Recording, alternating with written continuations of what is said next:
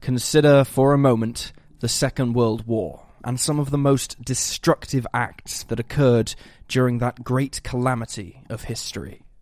The bombing of Warsaw, the Blitz on London, the attack on Pearl Harbor, the firebombing of Tokyo, and the atomic bombings of Hiroshima and Nagasaki.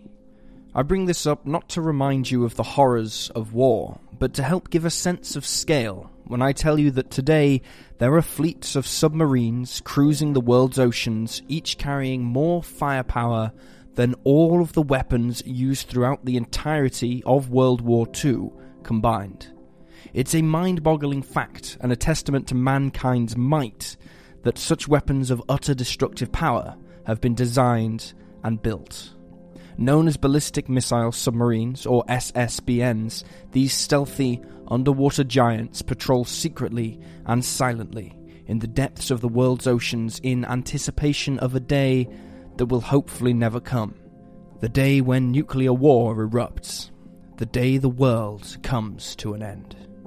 And yet, while it can be argued that these weapons have never been used, it can equally be argued that they have been used every single hour of every day for the last 6 decades. Because the SNBN's true power is not their use to destroy an enemy, but the very fear they instill in one's enemy, thus preventing them from starting war in the first place.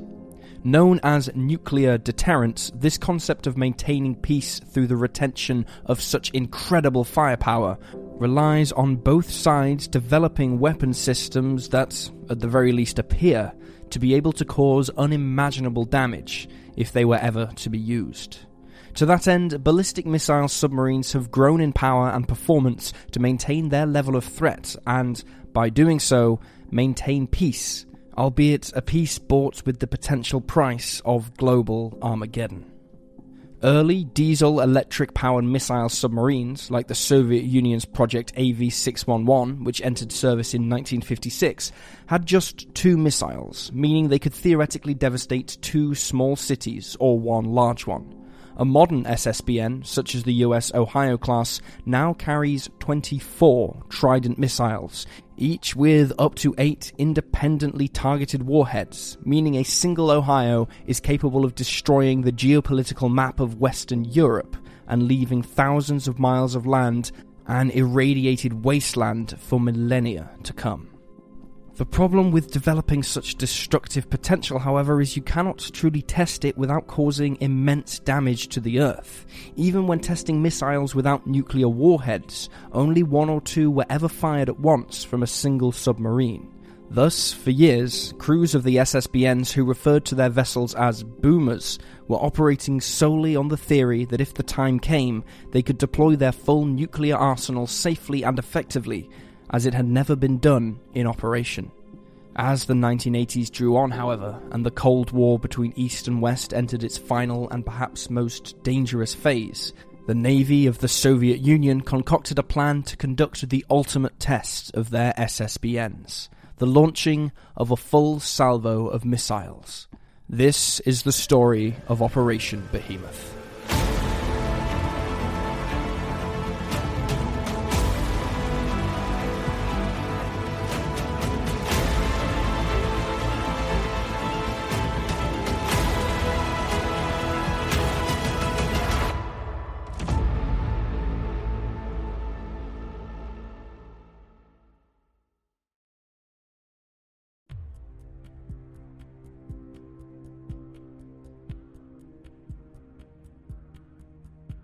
After the turbulent 1950s and 60s, when nuclear confrontation seemed almost inevitable, the superpowers of the US and Soviet Union, each with their own allies, entered an optimistic period in the 70s.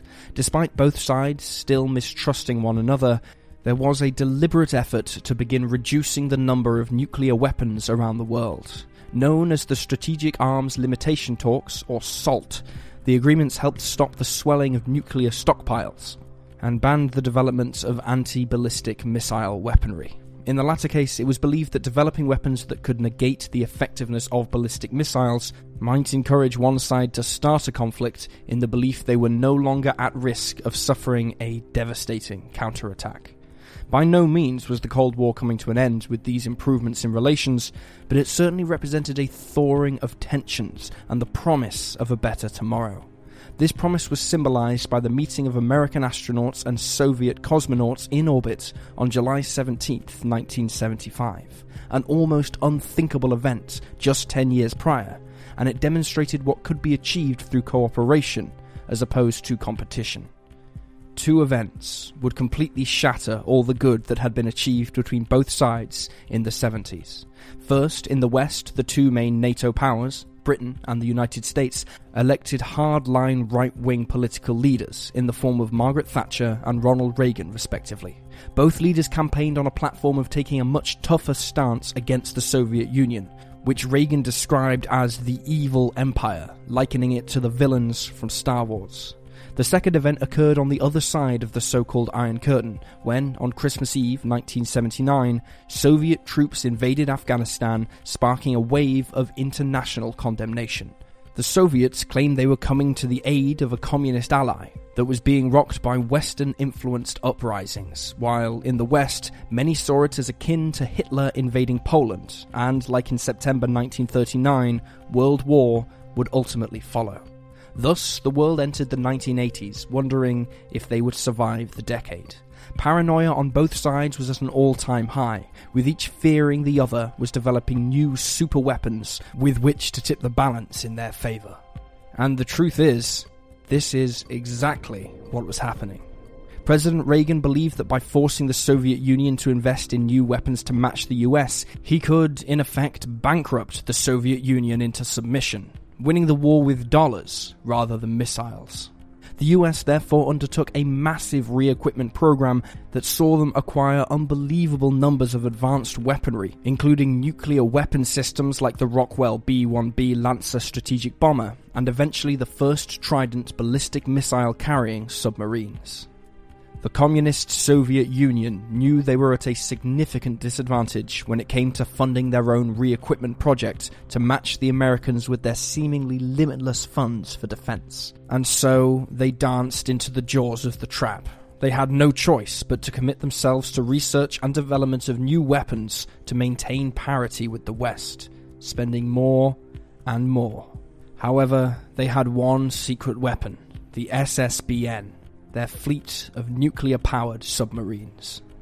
In 1968, the Soviet Navy began deploying their Project 667A class of SSBNs, codenamed by NATO as the Yankee 1. Armed with 16 R-27 submarine-launched ballistic missiles, each with a destructive yield of 1 megaton, the liquid-fueled missile had a range of 2,400 kilometers. On paper, the Yankee 1 and the R-27 submarine gave the Soviet Union parity with the American and British missile-armed SSBNs. However, in reality, things were a little different. The problem for the Soviets was, in order to get their R-27 missiles in range of the targets in North America, they had to cross the US Navy's intricate SOSUS network of sensors between Greenland, Iceland, and the UK, the so-called Gryuk Gap. SOSUS, an acronym meaning Sound Surveillance System, incorporated passive acoustic sensors that listened out for Soviet submarines who would be unaware that they'd been detected. A NATO attack submarine could then begin tailing the Soviet SSBN, ready to destroy it should the need arise. As a result, even as the Yankee 1 was just beginning to enter service, the Soviet Navy was already demanding a new submarine class, armed with longer-range missiles which could allow them to fire their nuclear payload outside of the range of SOSUS should the need ever arise. The result was the Project 667B Mariner class, known to NATO as Delta I. The overall dimensions of the new submarine were only marginally larger than the earlier vessel, being 456 feet long and displacing 7,800 tons on the surface compared to the original Yangtze's 7,700 tons and 433 feet. However, the most obvious difference was an enlarged missile compartment in a hump-like fairing behind the sail. It was here that the Delta I housed its arsenal of 12 R-29 liquid-fueled submarine-launched ballistic missiles, or SLBMs. The R-29 had almost 3 times the range of the earlier R-27, at 4,784 miles, giving the Delta I a significantly larger operational scope. The original Delta I entered service in December 1972, and 17 more vessels built to this specification would follow, representing a significant threat to NATO. The Delta-class submarines comprised of a double-hulled design, with a thin, low magnetic steel outer hull wrapped around a thicker inner pressure hull which made it more difficult to detect using acoustic or magnetic detection systems. And yet, the Navy only grew more powerful. The Soviets demanded more improvements to be made to the next 4 vessels of the class, most significant of which was the stretching of the hull to 155 meters in order to accommodate 4 more vertical launch tubes for R-29s, bringing the total up to 16. Designated as Delta II by NATO, the 4 vessels also featured significantly improved soundproofing to make them harder to detect with hydrophones, such as those fitted to NATO warships, and attack submarines that would be hunting them down. These sea monsters of the Russian fleet were getting quieter, and they were getting more powerful. However, both the Delta I and II still possessed the same drawback. They could not fire their full complement of missiles in a single salvo. Instead, the missiles would have to be fired in separate salvos, which was a significant problem for the crew, since after firing the first, NATO would know where the submarine was, and track it down and destroy it before it could fire the next. This drawback would be addressed in the Delta III, which could, in theory, fire its full arsenal in a single salvo. This was a new level of destructive power. Billions of lives, with just one button. The Delta III also featured a new R-29 variant, designated the R-29R. This new, terrifying weapon traded the previous weapon's single large warhead and some of its fuel for more space to carry 3 smaller 500 kiloton warheads that could saturate a target area, creating even more damage. Further development of the R-29 missile eventually led to the R-29RM Still. This was the longest ranged version of the missile yet, able to reach a target 5,300 miles away. It also saw another increase in the number of warheads, each with a reduced yield, this time consisting of 4 200 kiloton warheads. In theory, it was even possible to configure the missiles to carry 10 100 kiloton warheads, but this was not adopted operationally. In order to carry this new weapon at sea, a 4th Delta variant was produced, the Delta IV, which incorporated the Delta III's improvements as well as the new, more capable missile.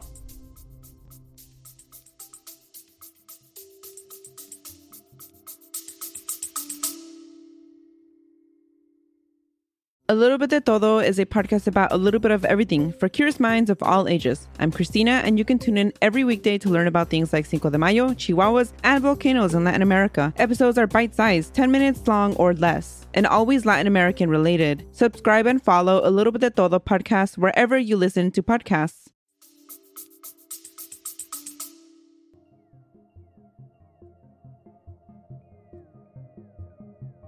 The Delta IVs and their R-29RM missiles started to become operational by the mid-1980s, with the first of Class K-51 commissioned on December 28, 1984. However, little did anyone know, but the Soviet Empire that the Delta IVs were being built to defend was on the brink of collapse.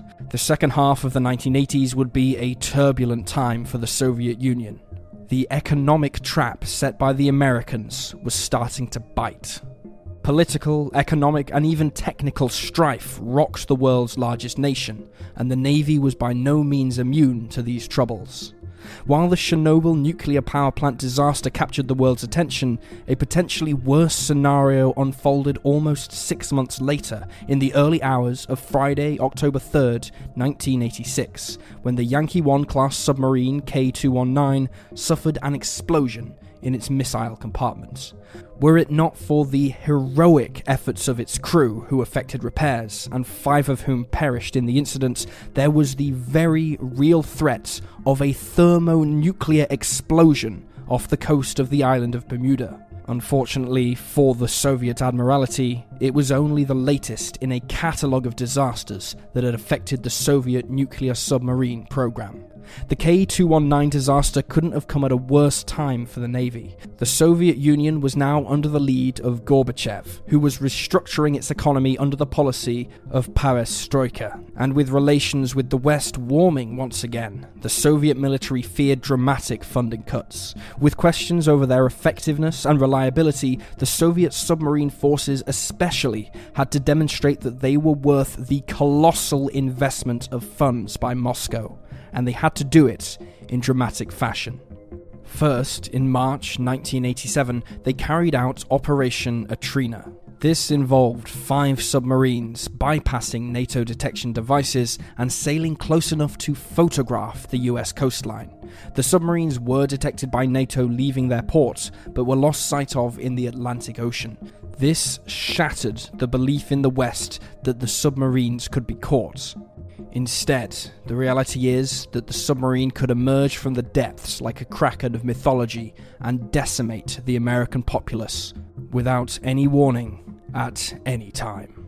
The US Navy in particular faced embarrassing questions from members of the US Congress regarding their ability to keep the country safe. The operation did much to restore morale in the Soviet fleet after the K-219 disaster. Building on this success, the Soviet Navy now wanted to demonstrate its ultimate power by breaking the record for the most number of ballistic missiles launched from a submarine in a single salvo. The highest number in previous tests was 8, fired for the Yankee II class K-140 in December of 1968, but the Delta III and IV could theoretically fire twice that many. Now, several factors affect how many missiles can be fired in a single salvo. These include the strain placed on the hull of the submarine by high-pressure launching of these enormous and powerful missiles. There's also the matter of stability. When a ballistic missile submarine prepares to launch its missiles, it stabilizes its course, speed, and depth. However, from the moment the first missile leaves the tube, the submarine's weight decreases dramatically on one side and is rocked by the force of the missile's release, thus upsetting the vessel's balance.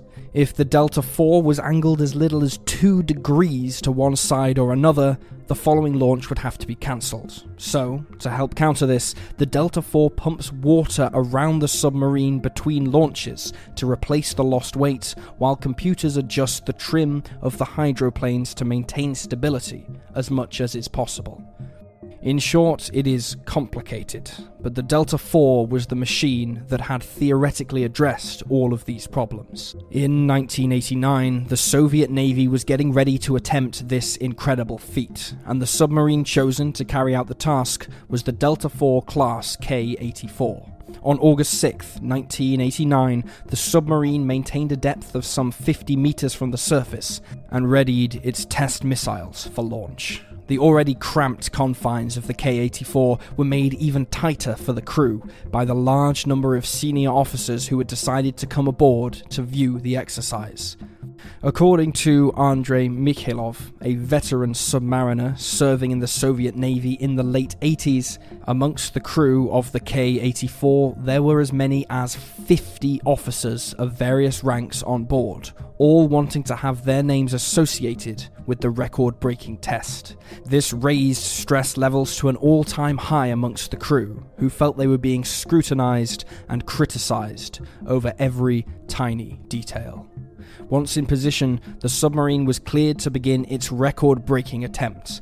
The first missile left its tube without incident, as did the following 4. However, when the 6th missile attempted to launch, a serious malfunction occurred. A leak of fuel and oxidizer from the missile caused a fire, and a pressure boost inside the silo combined to destroy the missile in its launch tube. As a result, the remaining launches were cancelled, and the K-140's record remained unchallenged. However, the Soviet Navy were not deterred. and exactly 2 years later, on August 6th, 1991, they were ready to try again, this time with submarine K-407, under the command of Captain Sergei Yegorov. Captain Yegorov had spent the months leading up to August training his crew hard, to the point where they could almost carry out every aspect of the launch automatically. Also, only one senior officer was allowed on board for the test, Rear Admiral Leonid Salnikov.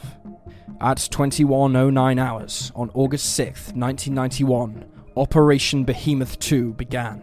One by one, at 14-second intervals, the unarmed R-29RM missiles began to be spat out of their launch tubes. Upon breaking the surface, they ignited their powerful liquid fuel rocket motors, which bathed the submarine in brilliant light for several seconds each time. Within 244 seconds of the first launch, the last missile had been successfully ejected. Operation Behemoth 2 was a success, and Captain Yegorov and his crew had set a record that still stands to this very day. However, it was a hollow victory.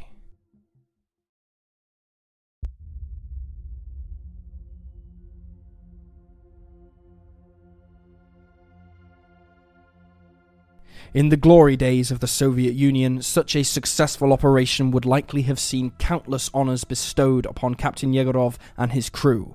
However, in 1991, the Soviet Union was teetering on the brink of complete collapse. Rocked by revolution, economic hardship, and political instability, Operation Behemoth 2 went almost completely unnoticed outside of military circles. Barely 2 weeks after the test was completed, communist hardliners attempted a coup against Gorbachev, whose reforms were seen by them as being the cause of the Soviet Union's woes.